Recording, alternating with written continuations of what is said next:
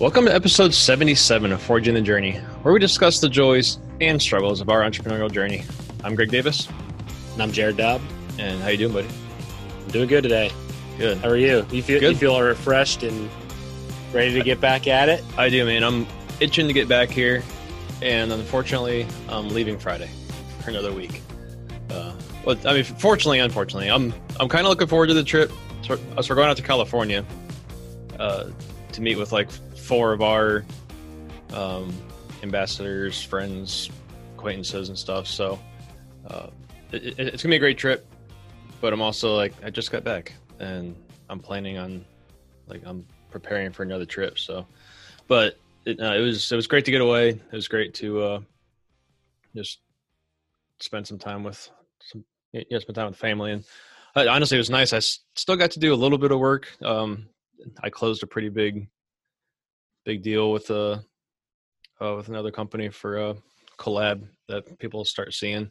If you follow us pretty closely, you'll start seeing that roll out about a month. So I got to do some pretty fun work things here and there, but for the most part, it was just sit back and relax. So it was nice. I said it on the podcast, I think the last 4 podcasts, but I need to do that very soon. I told that to my wife. It was yesterday. I was at work. So the last couple of weeks have just been, I don't know if a roller coaster really describes what I've been feeling, but you know how you go through those phases where your business at some points in your journey becomes daunting, where it's just like an overwhelming pressure. This is my phase that I'm in right now. And it's really hard to stay really focused and motivated. I mean, I'm still motivated, but to be efficient with what I'm doing and make sure I'm focused and all that stuff, that's been really hard the last couple of weeks. So I told Jess yesterday, I was like, I just need to disappear for 3 or 4 days and just rest.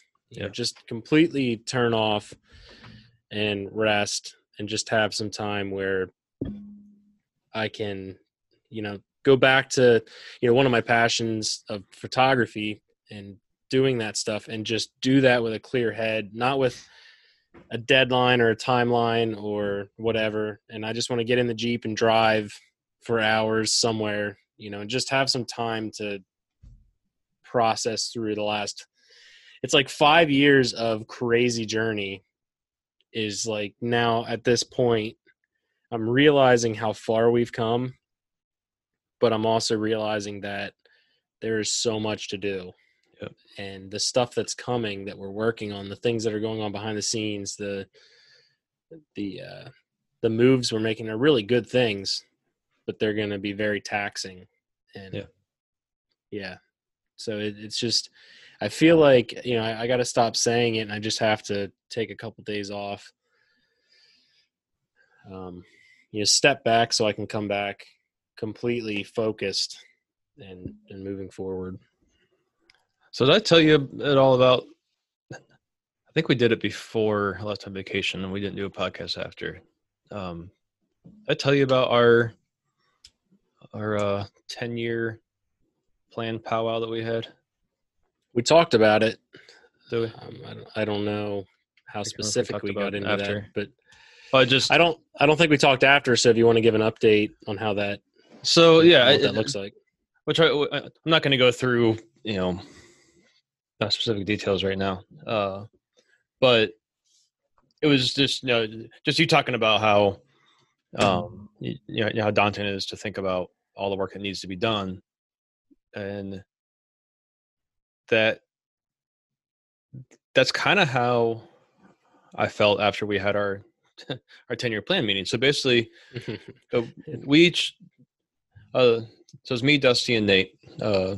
Dusty's our sales and ambassador manager, and just kind of all around if we need him to do something guy. And Nate is our shop manager and logistics guy. So it's just us 3 full-time guys. So we sat down and really just kind of talked about, so we took our past 5 years financial history and just looked at that, and then looked at which this year is kind of an anomaly. We couldn't have guessed what was going to happen this year and how it was going to benefit our business. So it's kind of hard to use this year as any type of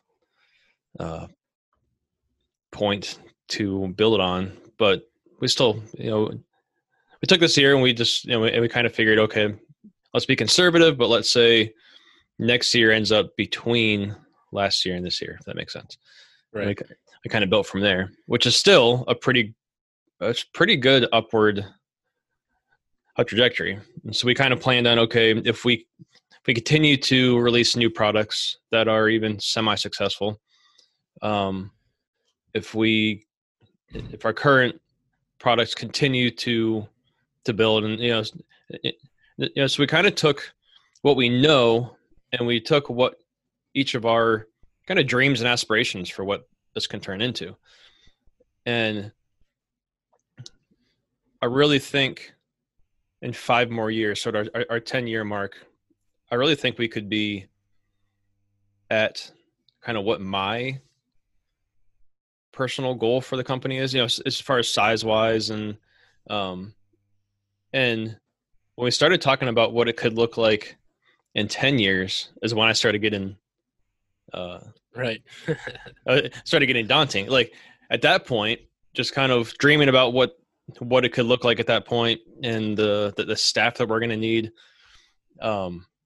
Man, it started getting daunting. Like I said, it's just, thinking about what the company could be like then if we continue to work as hard as we have been and things, continue to go as well as they have been, and barring any major catastrophe that would hinder us, that we can't really foresee. Yes, we actually kind of ended talking about. I didn't see this coming. We ended up talking about could we end up somewhere we don't want to be? Could our business end up bigger than what we necessarily want to have, and the challenges of keeping the culture that we want in our company. I've only ever worked for what would be considered small businesses, but are probably on the large side of what I would want. So, I don't know, we're talking 20 full-time employees, like that, thinking about a company that starts getting that size, which is still a small business, but that's a lot bigger than we are now, you're trying to think of what it would be like to get, to that like 20 to 30 full-time employees. And at that point, we're probably not going to be able to do some of the stuff we do now, potentially, unless if I don't know. We really started getting more into if we get to where we think we could be in 10 years, just some of the challenges that come with that. Have you guys talked about anything like that?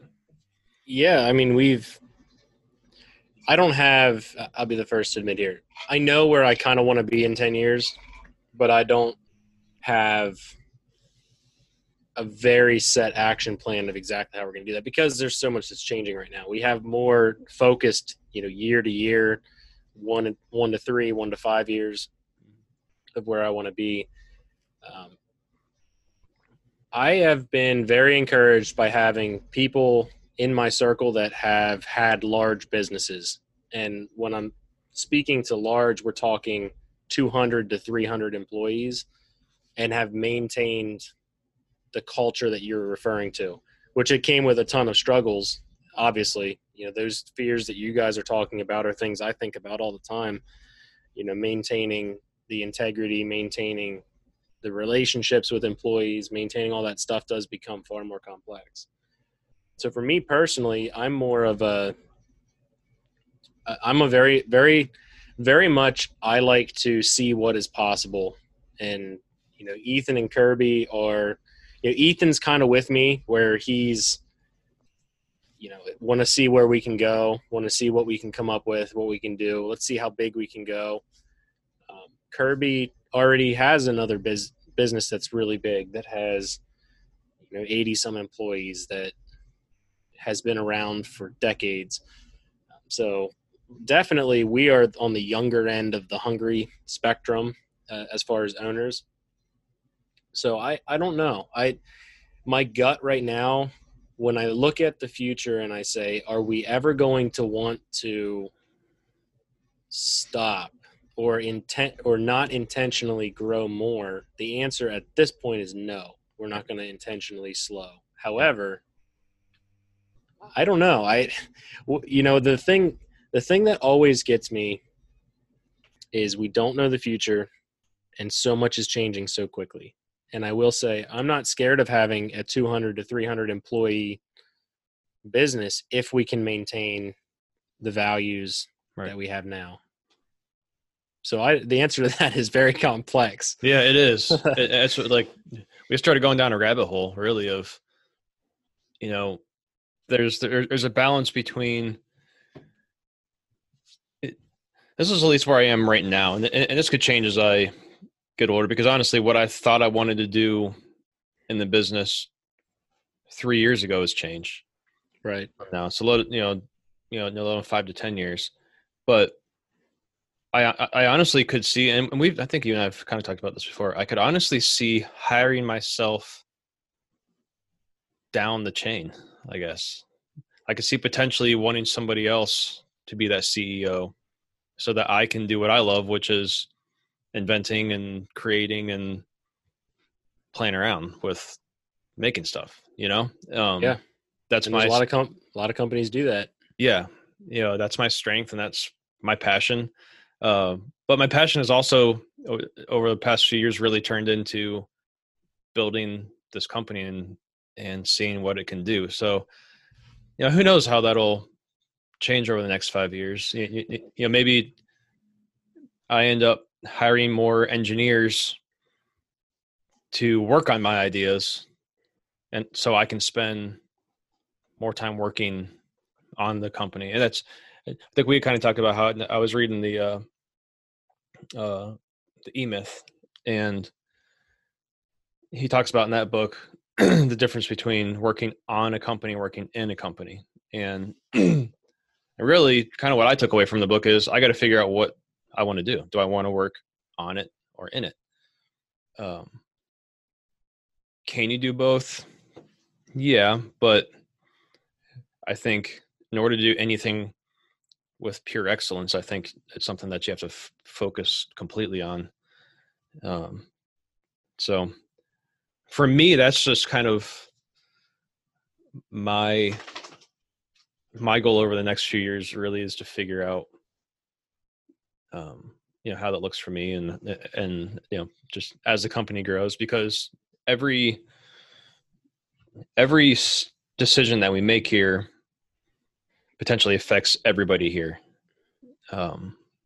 And each person that you hire affects your culture and, within the company. And I'm starting to realize more and more how important it is to foster your internal community. That's what's going to overflow into your outward, how'd you put it? Like qualities and all your core values and all that. Yeah, your values come from the inside, and just building that team of people that have similar core values and similar interest in the business and stuff is going to be what is going to overflow, and that's what the values are that people are going to see. So it's it's super cool to think about. Like, it was really neat to kind of go back and look at starting in 2016, and 15 a little bit. I don't know, 15. The first year you start is just so. Yeah, it's 2015 doesn't feel real. It doesn't feel like we were a business. No. Even though we were incorporated. Yeah. It was May of 2015, I think, is when we technically, but we didn't actually make a sale until the beginning of 2016. Right. And we just were making websites and designing things, See, I started selling first Neomags in May of 15, but I didn't form my LLC until October of 15. Yeah. So 15 is kind of, like we're just getting things rolling. So 16 was the first full year, but it just need to go back and look at 16 till now. Look at just me in a jail cell sized room in my basement to where we are now. And honestly, where we're looking at going now, we started talking about before the podcast started, and I said, hey, let's talk about this on the podcast. But we're both looking at expansions. I started talking. We had sorry, I just lost my train of thought. It's all good, man. We had sometimes, Dustin. Sometimes you got to run off the tracks. We had Dustin from Coltech on the podcast last year, and I just saw. I don't know if you saw, but they just moved into a new shop space. I did not see that. That's cool. Yeah, super exciting. They were working. No, they weren't working from their house anymore. They had moved to a shop, correct? But now did they upsize? Yep. Yeah, they were in a nice. It was a nice shop. They were just bursting at the seams, and I remember when he was on, we were talking about. I think he knew that a move needed to happen. He was just trying to figure out what that was going to look like, because there's not a whole lot of shops out there to pick from, and adding onto that building was going to be difficult. So I've not talked to him to get details yet on everything, but from pictures I've seen and a few of his posts, it's pretty cool. And it's just super exciting to see other companies, about our age, just continuing to move up and expand. And so you guys are looking to add on to yours, right? Man, this has been an ongoing thing. So I'm gonna touch on what we just talked about a couple minutes ago a little bit to lead into like the shop expansion. I had a really close friend of mine. I don't like using the word mentor. It feels corny, but he is truly a mentor to me. And he asked me the question. The basic premise of his question was, when you think of having a legitimate business, what do you need to see to feel like you have a legitimate business? And one of them, the biggest thing for me, is that we're growing a team. That to me is the most important aspect of a business. That's when I feel like I'm an owner. That's when I feel like I'm a leader, is when we have our team. And we touched on that a little bit. It turns out that that's one of my biggest desires in the business. It's also one of the most stressful aspects of business, is the people aspect, because we're all so dynamic. Things change rapidly. You got the cultural things coming on. I'm dealing with the good, the bad. And that's been my last couple months, is just working through all of that. But then the other aspect is seeing growth in tangible, I'm going to call them assets. And that doesn't necessarily, I don't know. It's things like equipment. It's things like seeing our shop actually expanding, needing bigger spaces to work out of. And so a couple years ago, us with our parent company were talking about growth projections for TA targets and the amount of space we would need and what equipment we would need. And so we started the process getting approved for some building additions. It had to have been at least a year ago, maybe 2 years ago. The conversations really started, and it will be about 2 years until that process is done and we have the new offices, we have the new warehouse, we have all of that stuff. So yeah, it's a pain in the butt. Thankfully, I'm not in charge of all of those details, because I simply couldn't do what I'm doing and worry about borough and permits and all of that crap that comes with it. But I feel like when you're at the point where you're outgrowing your spaces and you're adding to your team as an owner, there's very few things that are as fulfilling, but also as scary. And that's kind of where we are at. And you and I have talked about it a million times. One of the things is sometimes you buy a piece of equipment, sometimes you make a move, and the opportunities that come from doing that far exceed expectations. And I know that's the case with what we're doing right now. But it all starts in September with that new table, that big CNC table we're getting. Nice. And then, but things like that. So that's a perfect example. We don't technically have the space for that big of a table right now. And we're going to have to move equipment that we just moved, I don't know, a year ago. Mm-hmm. We spent all this time pouring new concrete, moving these shears, moving these pieces of equipment. Now we're moving them again. But sometimes, you have a need, and we have a need for that table. And so we're going to make a move to have that now. Yeah. And then it'll move again when the new building goes up. It'll probably move to the new side of the building. So it's a constant evolution. Yep. I've moved my mini mill. I moved into my home shop, then moved to the new shop, then moved out of the way for the VF2, and then back in. It's been moved 3 times, and we're looking at. We are really going to need a larger shop space, and I think fairly soon, especially with I've got 2 other product ideas that are going to need machining, and our EDC tray we're ramping up to make that more of an in-stock item, and so that's running like crazy. So I need more CNC machines. Basically, I have no more room for CNC machines. So we're looking at potentially, I don't know, we're trying to figure out, do we look to buy something else of our own, so we're just adding to our assets and value. Our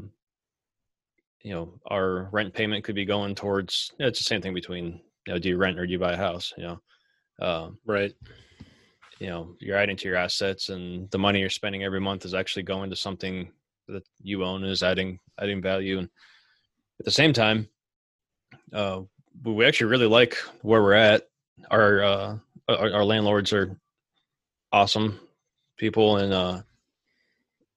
I tell you what, it's kind of nice when something goes wrong just to send a text to the landlord and say, hey, can you fix this? Yeah. And, we don't have to worry about snow removal and upkeep and just all those things. So, but there is room next to us to expand into with a larger shop, and I'm already thinking, I'm like, it's I like having security of bringing in a rigging company to come and move these CNC machines, because it's what they do every day. But it's like $1,500 every time to have them move stuff, basically, which isn't a lot. It is a lot when you have them do it every 6 months, which is what I'm looking at. So yeah, I don't know. We're going back and forth on it. It would really be nice to be in our own standalone shop, and it's just as nice having other people here as it would be nice to have our own place. So that's kind of what we're trying to figure out right now. And that was actually go ahead. Sorry. No, I mean, cut you off. So that was actually one of the reasons why I wanted to have that 10-year plan meeting, is because we're looking at expanding. I'm like, I really don't want to keep moving every other year. We're talking to Blue Alpha guys about that. I really don't want to move every year or every other year. So I want our next move to be bigger than what we need, so we have room to grow into it, and not do kind of what we just did. We just moved into this space, and 6 months later, we're trying to. I'm laughing. Figure out where to go. Yeah, I'm laughing because I know all of my friends that have businesses that are run really well, that have seen success, do exactly that. They move into that big space, and then they fill it within 6 months to a year. Yeah. That's why I'm laughing, because this is the insanity cycle that you see happening.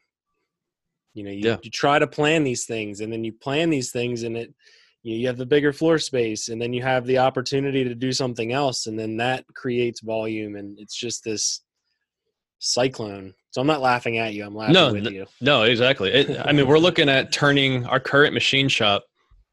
We're looking at turning that into storage. You know, like that room, Right. we'd fill with pallet racking, and that can be storage for materials and finished goods. And So you're telling me you're going to move from your shop before I get a chance to see the new shop? potentially, you got to get your butt out here. I need to get out there. I just didn't want to bring my Corona. No, yeah, you got to worry about that. I'm joking, guys. I don't have Corona. But honestly, kind of what I don't know. But I think the commercial real estate industry is about to crash. I think we're going to see commercial real estate opening up like crazy. It's going to be a buyer's market. So if you're in a position to buy, right, it might be a good time to buy. Exactly. So now you're going to have a really tough. Well, that's what I'm saying. decision. This is the tough decision. Is we could expand into the space next to us and we'd be good here for potentially 2 to 3 more years, I think. And it'd be easy, right? Or and here's the thing: I probably wouldn't really be looking at buying someplace if it wasn't for what a lot of us are expecting to happen, which is a commercial real estate implosion. So there's potentially some really awesome spots could open up within the next 12 months that we could buy on our own for a really good deal. So do I sign another year's lease or not? You know, that's what's on my mind right now. It's just trying to figure out what's next. Yeah, I don't have that. We don't really have that issue here because my business partners own the building. But that comes with its own downsides. It really, truly does. Because when you own something, you're married to that. Not that you couldn't sell it, but it's not quite as easy as letting your lease run up and then moving if you have to. Yeah. And that's something that I often think about, and we talk about all the time, is just even the politics in our state, how volatile everything is. It just, if Pennsylvania goes the way of California as far as guns and things, that becomes very difficult for us with our industry. And because the building's owned and because everything's right here, that would be a very difficult situation. So there's definitely, I don't have an answer for you, man. Yep. But I wish there was an easy answer. If there's anything that people should gather from this particular episode, it's the spiral of just trying to figure things out and realizing that there's not necessarily, there's right and wrongs for things. Obviously, you can be reckless and make a terrible decision, but sometimes there's good decisions in multiple avenues, and they're not necessarily wrong. They're not necessarily right. There's just pros and cons. Because there's also just the little voice in the back of your head that's like, what if we move into a bigger space planning on expanding and then we don't, and then and now we're in some place that's costing us more than what it is here. And, so there's always that bit of doubt in the back of your mind too. And maybe that's what it comes down to, is if there truly is a commercial crash and you can find a bigger place for the same amount as your lease or X amount over, like you just budget it out and then you put a number to it and say, I'm not going over that number, but if we find that this shop has to have 10,000 square feet and this price and this, you know what I mean? You could essentially create a list that if that property pops up, that is the one that is meant to happen. You know, Yeah. I try to do that, and it never usually works out quite that clean. But sometimes with planning, you can get a very clear direction. Yeah. But the thing that Ethan and I are talking about a lot lately is next products. Filling our shop with other things, and that's hard. That's hard too. We have lots of ideas, but figuring out what's right, what's not, what's going to help propel us into that new building, help fund that new venture, help invest in that equipment. Because there's one thing about steel targets that is very difficult, and a lot of people I don't think a lot of people grasp, is the margins are not what other products are. And it's a very tight market, and I can tell you exactly what happened. It didn't used to be like this, but it got flooded with people with these smaller fab shops that did the race to the bottom, and that just completely wiped out the prices for the products, and nobody marketed on good products. They didn't use quality materials. It was just, hey, how cheap can we make a steel target system? So we fight with that. And so we're experimenting with ideas that complement what we're doing already, but utilize raw materials that don't cost what our steel targets cost. And that diversification is still within our company, obviously, complementing our lineup and all that stuff. That's kind of what we're experimenting with in our thought process. It's super frustrating when your raw materials cost as much as what our high quality plate costs. Yeah. It's about, it's about 3 times the cost of mild steel right now. Right. So unreal. Yeah. It's, yesterday we were kind of just talking about a couple other ideas for some products that would complement our current lineup, but are outside of the gun industry. Yep. And we've been talking about that too. And that's kind of got me excited. Which I had an idea for a product a few years ago that was going to do the same thing, and it just never really. It was one of the ideas that just got kind of thrown in a box, and I think about it every now and then, but I don't know that it's ever going to turn into anything. But I definitely see some value in trying to get a couple products that complement everything that we do, but that we can freely market wherever we want, that would apply to a much larger population of people. And the nice thing is would also drive traffic to the website and potentially sell more of our gun related stuff. So I think you're going to see more and more gun industry companies doing things like that. I'll give you the example right here. So I have that Jeep page. Mm-hmm. I think you know that that Turbo Diesel XJ page. So I made that just for fun, just to post specific Jeep content, so I'm not overwhelming Keystone Carry, which is where I show off a lot of gun content. And I definitely didn't want TA Targets to just become a Jeep page. So I made this page. The amount of growth that page has is insane. And the engagement and the comments and the views and the likes and it's the weirdest thing. So I post a photo on Turbo Diesel XJ. I follow that page with Keystone Carry and TA Targets. And as I'm in the search feed, I see my Jeep pictures popping up. Like kind of how it used to be with gun photos. You would see them in your search feed. So it's been this awakening to me, seeing that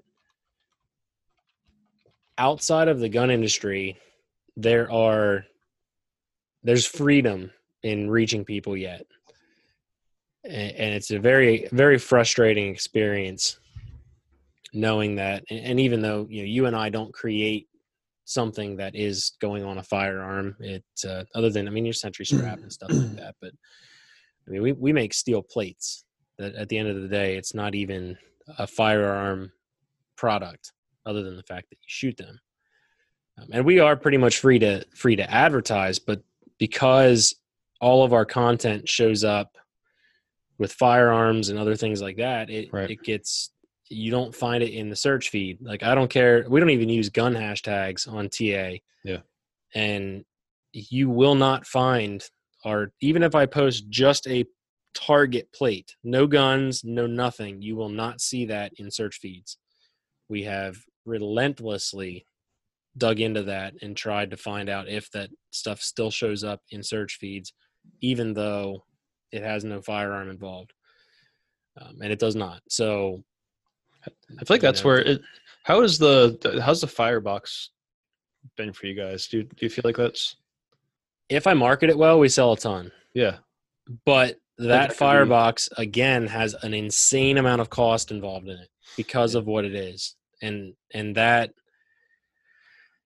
people, this is what we struggle with. And it's super frustrating. It's the same with targets. It's the same with everything. And I've been guilty of this in the past because at one point in my life, I didn't understand it because I wasn't a business owner. I didn't manufacture products. People are so used to buying bottom dollar stuff in certain industries, and fire pits happen to be one of them. You can roll into Cabela's and you can spend $100 and you'll get this. It's going to be 16 gauge steel. It's going to be super flimsy, but it'll have a little grate, it'll be whatever, it'll be ornate, and it's going to cost you $100. And people go for that. It's only going to last you a summer, but you could spend $150 and get something that's going to last a lifetime. So getting through to people is very difficult. And the Firebox, I'll be the first to admit, I don't market as hard as I should. With the new website, we have that laid out better. It will be, there's more opportunity for that. I did have some ad sets rolling through our Facebook ad manager that did sell a pile of Fireboxes. We had a little promo going on for them. I made 2 cool little videos and it worked out well, but it's definitely not my focus. And part of that again is margins. It's not the highest margin product. It's not necessarily the best performing. It was just something to diversify our lineup. Well, that's kind of what our EDC tray started as. And like every time we make a batch, they sell out super fast. And then I have people pounding down my door asking when we're going to have next. And that's one of the things I'm actually thinking about, making a version of the EDC tray that really isn't geared towards the Neomag and guns and stuff, just to make something, it's already a super popular product. So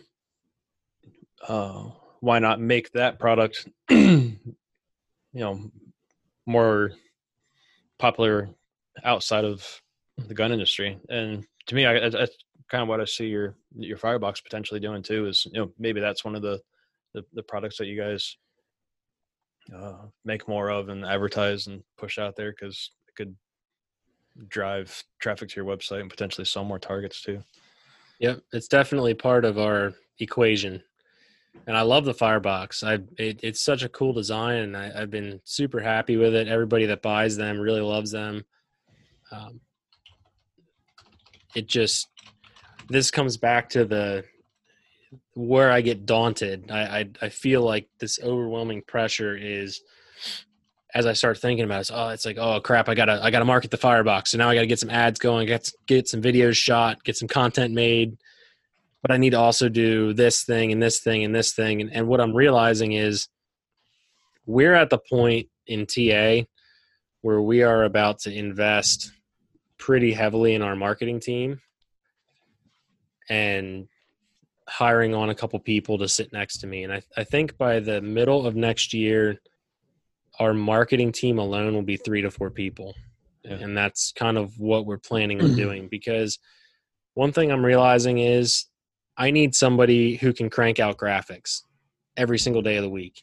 that they're sitting here with me and we're creating these ad sets for things like the Firebox or some other products we're working on, who can manage our Facebook ads in-house and then also help with photography and videography and full edits. And I see myself by middle to end of next year kind of backing out of actually editing the footage and the photos and having people do that, where I'm just continuing to be a face of the company. I'm showing up in the content shooting. I'm showing up in the talking portions of product videos. And I have a host of other content I want to do for TA that isn't like, hey, check this target out. This is this target and this is what it does. I have so many other topics I'd like to touch on in the company, but it requires people. It requires having a team, because I definitely cannot do it on my own. So now is the time when I'll get 10 messages asking if we're hiring, but and that's will be. Yeah. Well, in our 10-year plan meeting, we all kind of agreed that that one of our next hires needs to be a media person. That's just,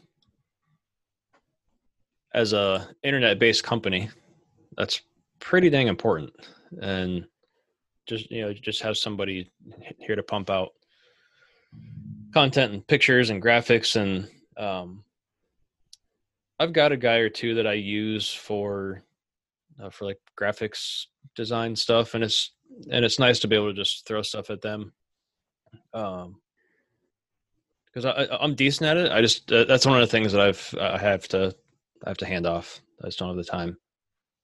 It's not worth my time to put into that stuff. So, man, it would be nice to have somebody here to really be the mastermind behind like video content and stuff like that. Because I love to do more of it, but I got to run those CNCs, and Dusty's on the phone, and we've got on the board behind me, we've got a list of ideas for videos, everything from silly videos to serious ones, and we just don't really have the time to man that up and to make it happen. Whereas it'd be nice to have somebody here that gets everything ready and then just tells us where to show up and when, and then we do the video, and then we get back to work and they do all the editing and stuff. So, and it doesn't matter. So there's something else that I've come to realize is the companies that you see blowing up, showing up, blowing up, they're in feeds, they're in your content, you see them every day. Even if it's ads, they have either a marketing team that they've hired, an outside marketing firm or whatever that helps them create the content and push it out, or they have in-house team members who are creating the media, and there's somebody guiding them. And that's the route I want to go. I want to, that's my goal over the next 6 to 9 months, is to find and cultivate these relationships with people, get them on board, and then get to the point where we are putting out frequent, constant content across the board of all of our products. And like you were saying, leveraging things like our Firebox, creating some outside the gun industry products that we can really heavily market, and then point people to our website so that we can continue the growth trajectory that we were on and have been on the last couple months. It's daunting, but it's definitely something we have to do. So it's kind of off topic, but we're looking at buying a box truck. Is it going to be a creepy box truck? Because it better be creepy. It needs to say like free candy on the side or something. Yeah. That would be really creepy. And throw Dusty in the back. Yep. I thought it'd be really cool. I kind of wish there were more like events for us to show up to, because I thought it'd be really cool to turn. So the main reason why we're looking at it is just for picking up and dropping off materials. we're getting to the point now where we're picking up and dropping off skids, which is really cool. But sometimes it's multiple skids. So my pickup truck or Nate's pickup truck, we're taking multiple trips, and then at the rate that we're making chips out of the CNC machines, like we're filling multiple giant garbage bags, sometimes every other day. So dropping that stuff off at recycling, which honestly, I started doing the math. I'm like, potentially the money that we get from recycling the aluminum chips could pretty much pay for the truck in a year. But we're looking at picking that up just for dropping that stuff off. But I thought it'd be super cool to like turn the inside of the box truck, like make it look really cool, shiplap at the inside, and throw an air conditioner in there and put some cool lighting up, and hang product on the walls and stuff like that. Like a mobile transport vehicle. Yeah, just like it'd be sweet to show up to like a fair and have it's got to be like a yellow truck that you can tell that they peeled the decals off the edge, because it like kind of still reads like Penske or something, right?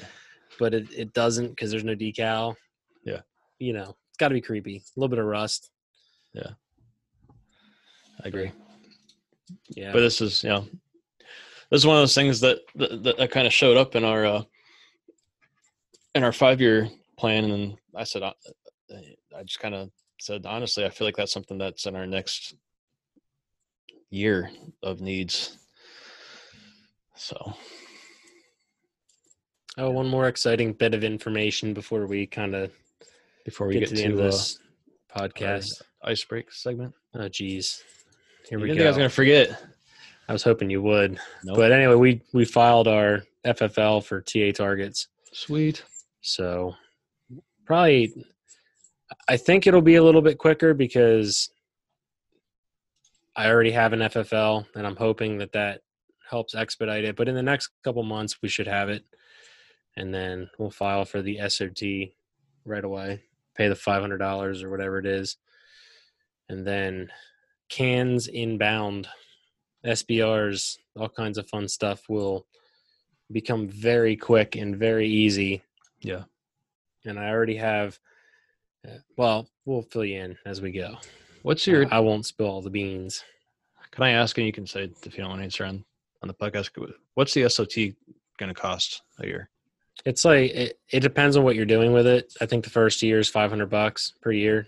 And then it goes up at some point to, I think, $1,500 per year. Yes, that's what I've had people say 500, but then I started looking into it, and it seemed like they based off of what your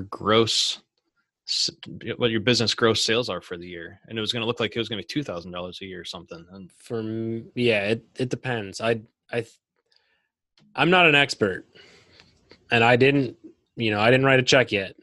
But as soon as the first step is get the 07 manufacturing FFL in TA targets. I already have an 01, but I don't want to pay the money for the SOT in that. I will really be diving into it. And once we have our interview with our ATF agent, I'll be asking all those questions and figuring that out. Whether they base the total sales off of our gross sales from the company, or if it's sales over manufacturing of firearms. Because if it's based off of manufacturing of firearms, it's going to be very little, because we're not manufacturing for sale. Mm-hmm. We would be manufacturing firearms and modifying and doing all kinds of fun stuff for marketing purposes. Yeah, that's the main reason we'd be doing. I mean, it'd be nice maybe for select people to be able to do transfers and that sort of thing. But honestly, I don't really want to get into the paperwork that comes with doing that stuff. So yeah. I actually, behind me here, have my paperwork sitting here. It's been sitting here for about last month to submit for my 07. I just need to do it. I need to do it. Actually, I need the one thing I will say is you should decide if you're going to be staying in your location. Well, that's another thing I was thinking about too. I mean, it's only $150 for an 07 manufacturing SOT or FFL, but if you move, that you can't transfer the best of my knowledge, you can't transfer an FFL from one address to another. So you'd be reapplying. Yeah. Yeah, that was a good point. Let's get to this ice break. Yes. Let's get this thing over with. Now I'm throwing him on the spot. He's got to get the music ready. I've kind of got it up. I just got to grab my. I mean, I can just replay it. Can you hear that? I didn't have it turned up very loud for that. It's all good. Right. Nobody's going to be too worried about it. What is the weirdest thing that you've eaten? I know you're kind of a picky eater, so you probably haven't. Yeah, I don't eat weird stuff. I don't think. I'm trying to think what would be weird.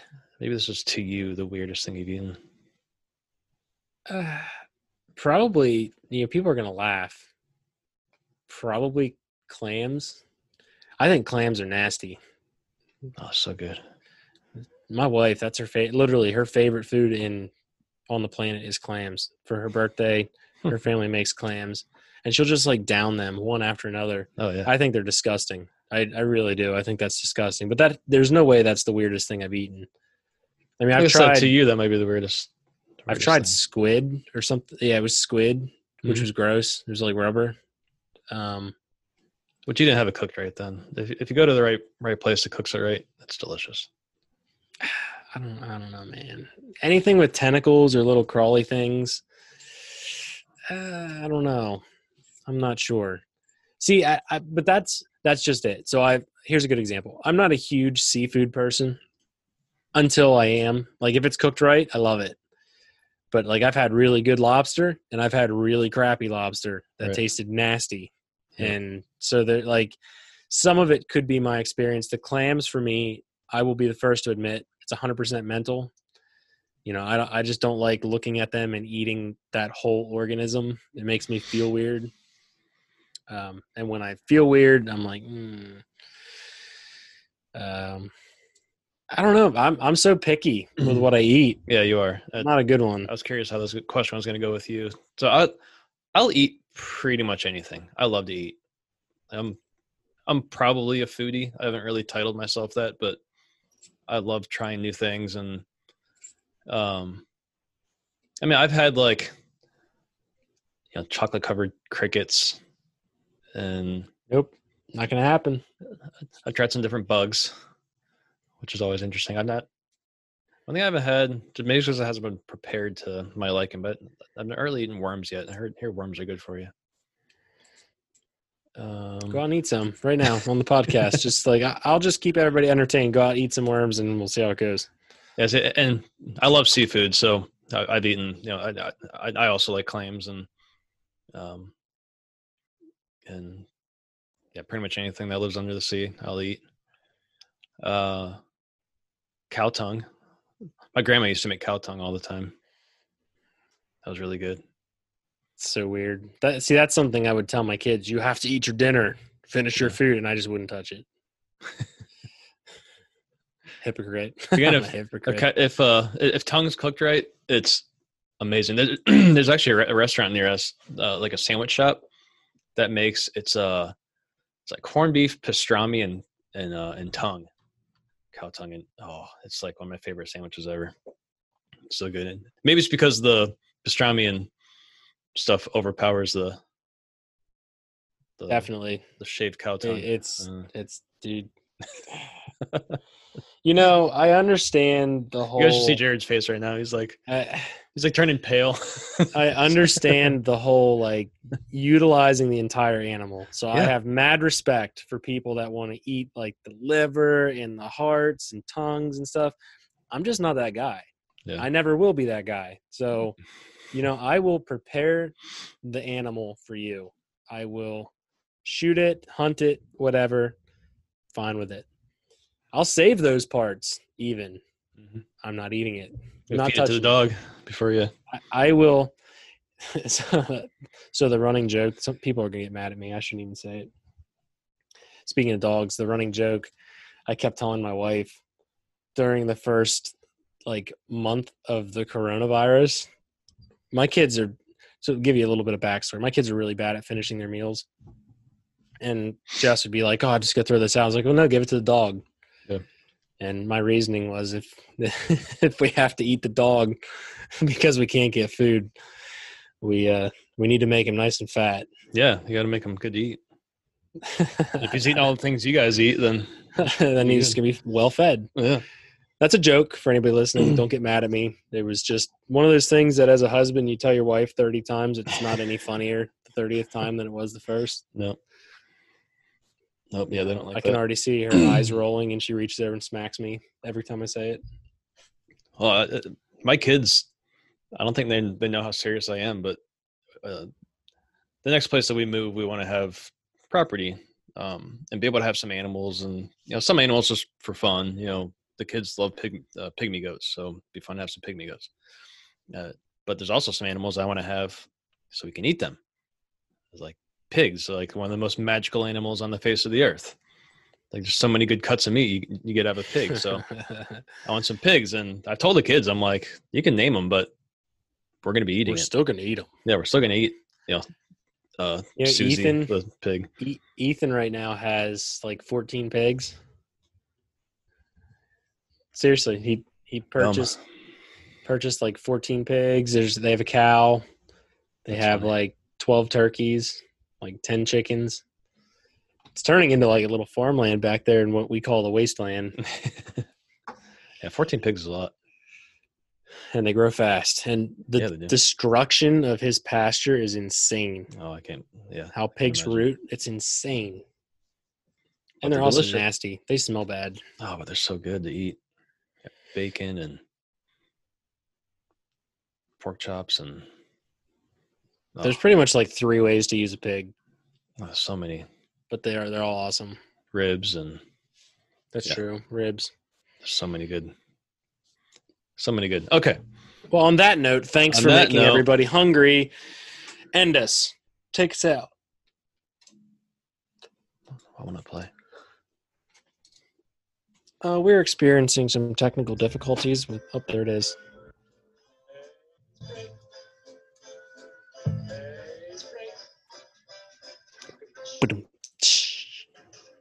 There we go. Well, all right. That's as terrible as it was the first time.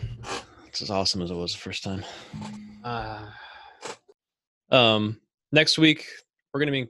Me and Dusty are gonna be in California.